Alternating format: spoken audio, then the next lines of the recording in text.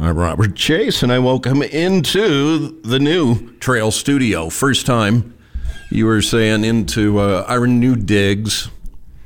Lan Tawney, who is president, CEO of Backcountry Hunters and Anglers. Nice to see you. Thanks for coming in. Oh man, it's awesome to be here, and I'm happy to help break in the new digs, man. Yeah. What do you think? It's awesome. It's like you say, I think it maybe needs a little bit more breaking in, but this is awesome. It's clean and inspiring, I would say. Cool. Well, yeah, we need a full-on rock band to I'm not that guy. I wish I could be, but I'm not that guy. Well, you did come bearing some nice gifts. Yeah. And we're going to talk about those. We're going to talk about the rendezvous that's coming up. Backcountry Hunters and Anglers, let's start there. Obviously, the name speaks to what you're involved in. For those who maybe don't know, dig a little deeper for us. Sure. So we were founded in 2004 around a campfire, and our main mission is to make sure you have access to public lands and waters, and then the fish and wildlife habitat when you get there. And so we work at a local level all the way out to Washington, D.C., but work every single day, whether that's the state legislature here in Montana or all the way out to D.C. Where was the campfire? Campfire was actually in Oregon. So I'm a Montana kid. I took over this job 8 years ago, and I moved our headquarters here to Missoula when that happened. But they were sitting around, and they looked at Ducks Unlimited, Pheasants Forever, the Elk Foundation, Mule Deer Foundation, all doing amazing work. But nobody was focused on public lands and public waters. And so for us, that's kind of our niche, and that's what we do every day. Obviously, you have to work within the parameters given, but always working toward making changes that you feel necessary. Absolutely. What are some of those? I think this last summer was a huge, thing that got done. It was called the Great American Outdoors Act. It happened out in Washington, D.C. Yeah. But there's a thing called the Land and Water Conservation Fund, which provides 80% of the funding for fishing access sites here in Montana. So when I think about here in Missoula, you look at Cheyron, you look at Osprey Field. Those are two examples. Another one up to Blackfoot. This is money that goes to provide access and conservation. And so this summer, we got $900 million in perpetuity for this program. In perpetuity. He says excitedly. Oh, man, this is something I've been working on for like 20 years. And it was a bipartisan effort. You know your deal, man. Bipartisan effort for sure. And you don't get many of those out in Washington, D.C. anymore. And so when you think about us coalescing around public lands and public waters here in this state, Senator Tester and Senator Daines were on the same page on this. And I would tell you, they're probably not on the same page on many things, but on this one in particular, they were. All right, so you were in D.C. banging on the doors. We were banging on the doors. It was COVID, so you say we. So how large a group? So our organization is based here in Montana, but has chapters in 48 states and 3 Canadian provinces. We have 40,000 members, and it's that last month, the passage of this bill, we made 6,000 phone calls. Emails are easy to send. You just have to push a button. Yeah. But phone calls, you actually have to pick up and talk to somebody. A real connection. And you have to know what you're talking about. Yeah. And our folks knew what we were talking about, like what we wanted them to do. We didn't have to really provide a script or anything. They called out there to D.C., and ultimately that thing got passed. So it was pretty exciting. Early on, were you feeling good about it? I think that I've been working on this for 20 years, and so politics are a weird thing, and sometimes you have to take advantage of outside, I would say, politics. And I think Senator Daines in particular being in an election cycle, Senator Trump being in an election cycle, that's what made this happen. Yeah. Speaking with Lan Tawney, President, CEO, Backcountry Hunters and Anglers. All right, well, congrats on the 10th annual rendezvous. Let's touch on this event in its 10th year. Congrats on that. What is it? So I would say we started in Fort Missoula. When we started in Fort Missoula, there's a little place called Heritage Hall out there. It's like part of like that whole Fort Missoula. There's probably 100 people there. I spoke way back then. I wasn't even part of the organization then, but they asked me to speak. What we're doing now is absolutely crazy, and it's we're going to be camping out at Fort Missoula. We've got 3 days, so June 3, 4, 5. And it's the true sense of the word rendezvous, where people come together and share stories, have a lot of fun, and learn some new skills.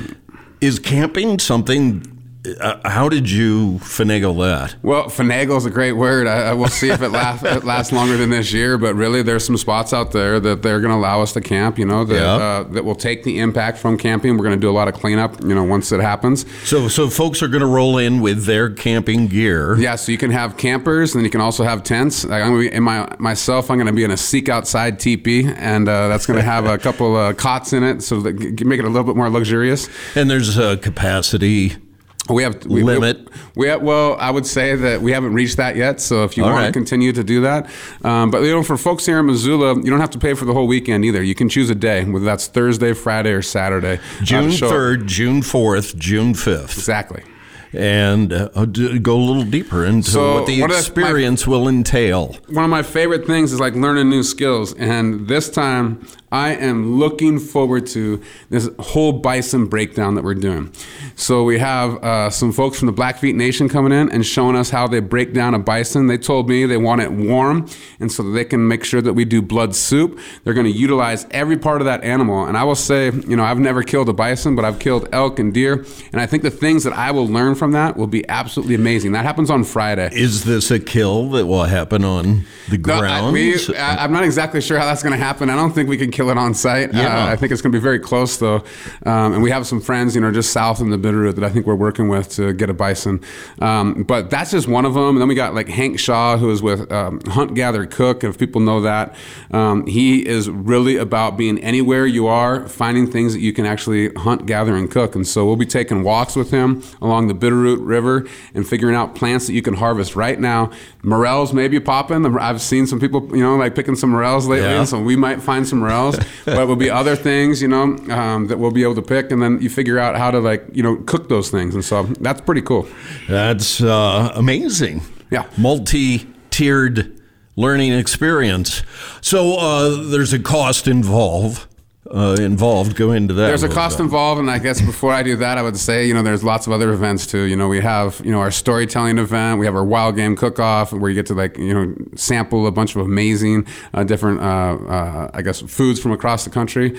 But for the entire weekend, it's $175, and that's 3 days. And so to me, that's, again, you get to be part of the storytelling nights that are 2 nights in a row. You get to be part of our wild game cook-offs. You get to learn all these different skills, and you get to eat that bison on Saturday, which I think is pretty cool. We're going to not only process it on Friday, but turn around on Saturday, we're going to be eating that thing. Wow. Now, you can also have options for each day on Friday and Saturday, which are $50, which gets you in the door, which is pretty exciting to me. Where do they go for all the detail? backcountryhunters.org.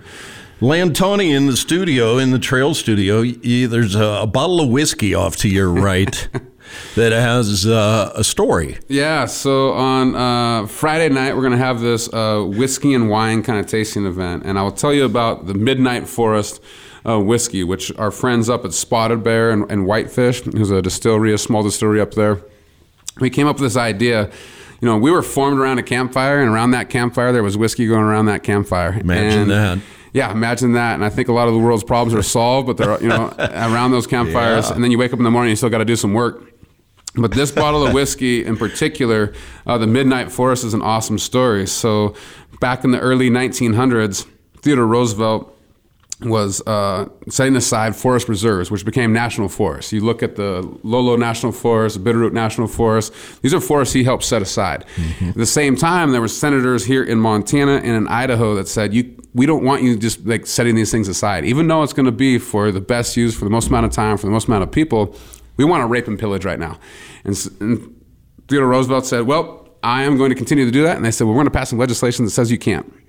And so instead of just sitting on his hands, he and Gifford Pinchot put together 21 national forests before he signed a law into place that they prohibited him from ever making another national forest, or at that time forest reserves.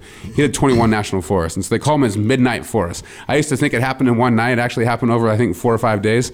But the back label of this is even more special to me because my mentor, Jim Poswitz, wrote it. And it's about really taking your best shot.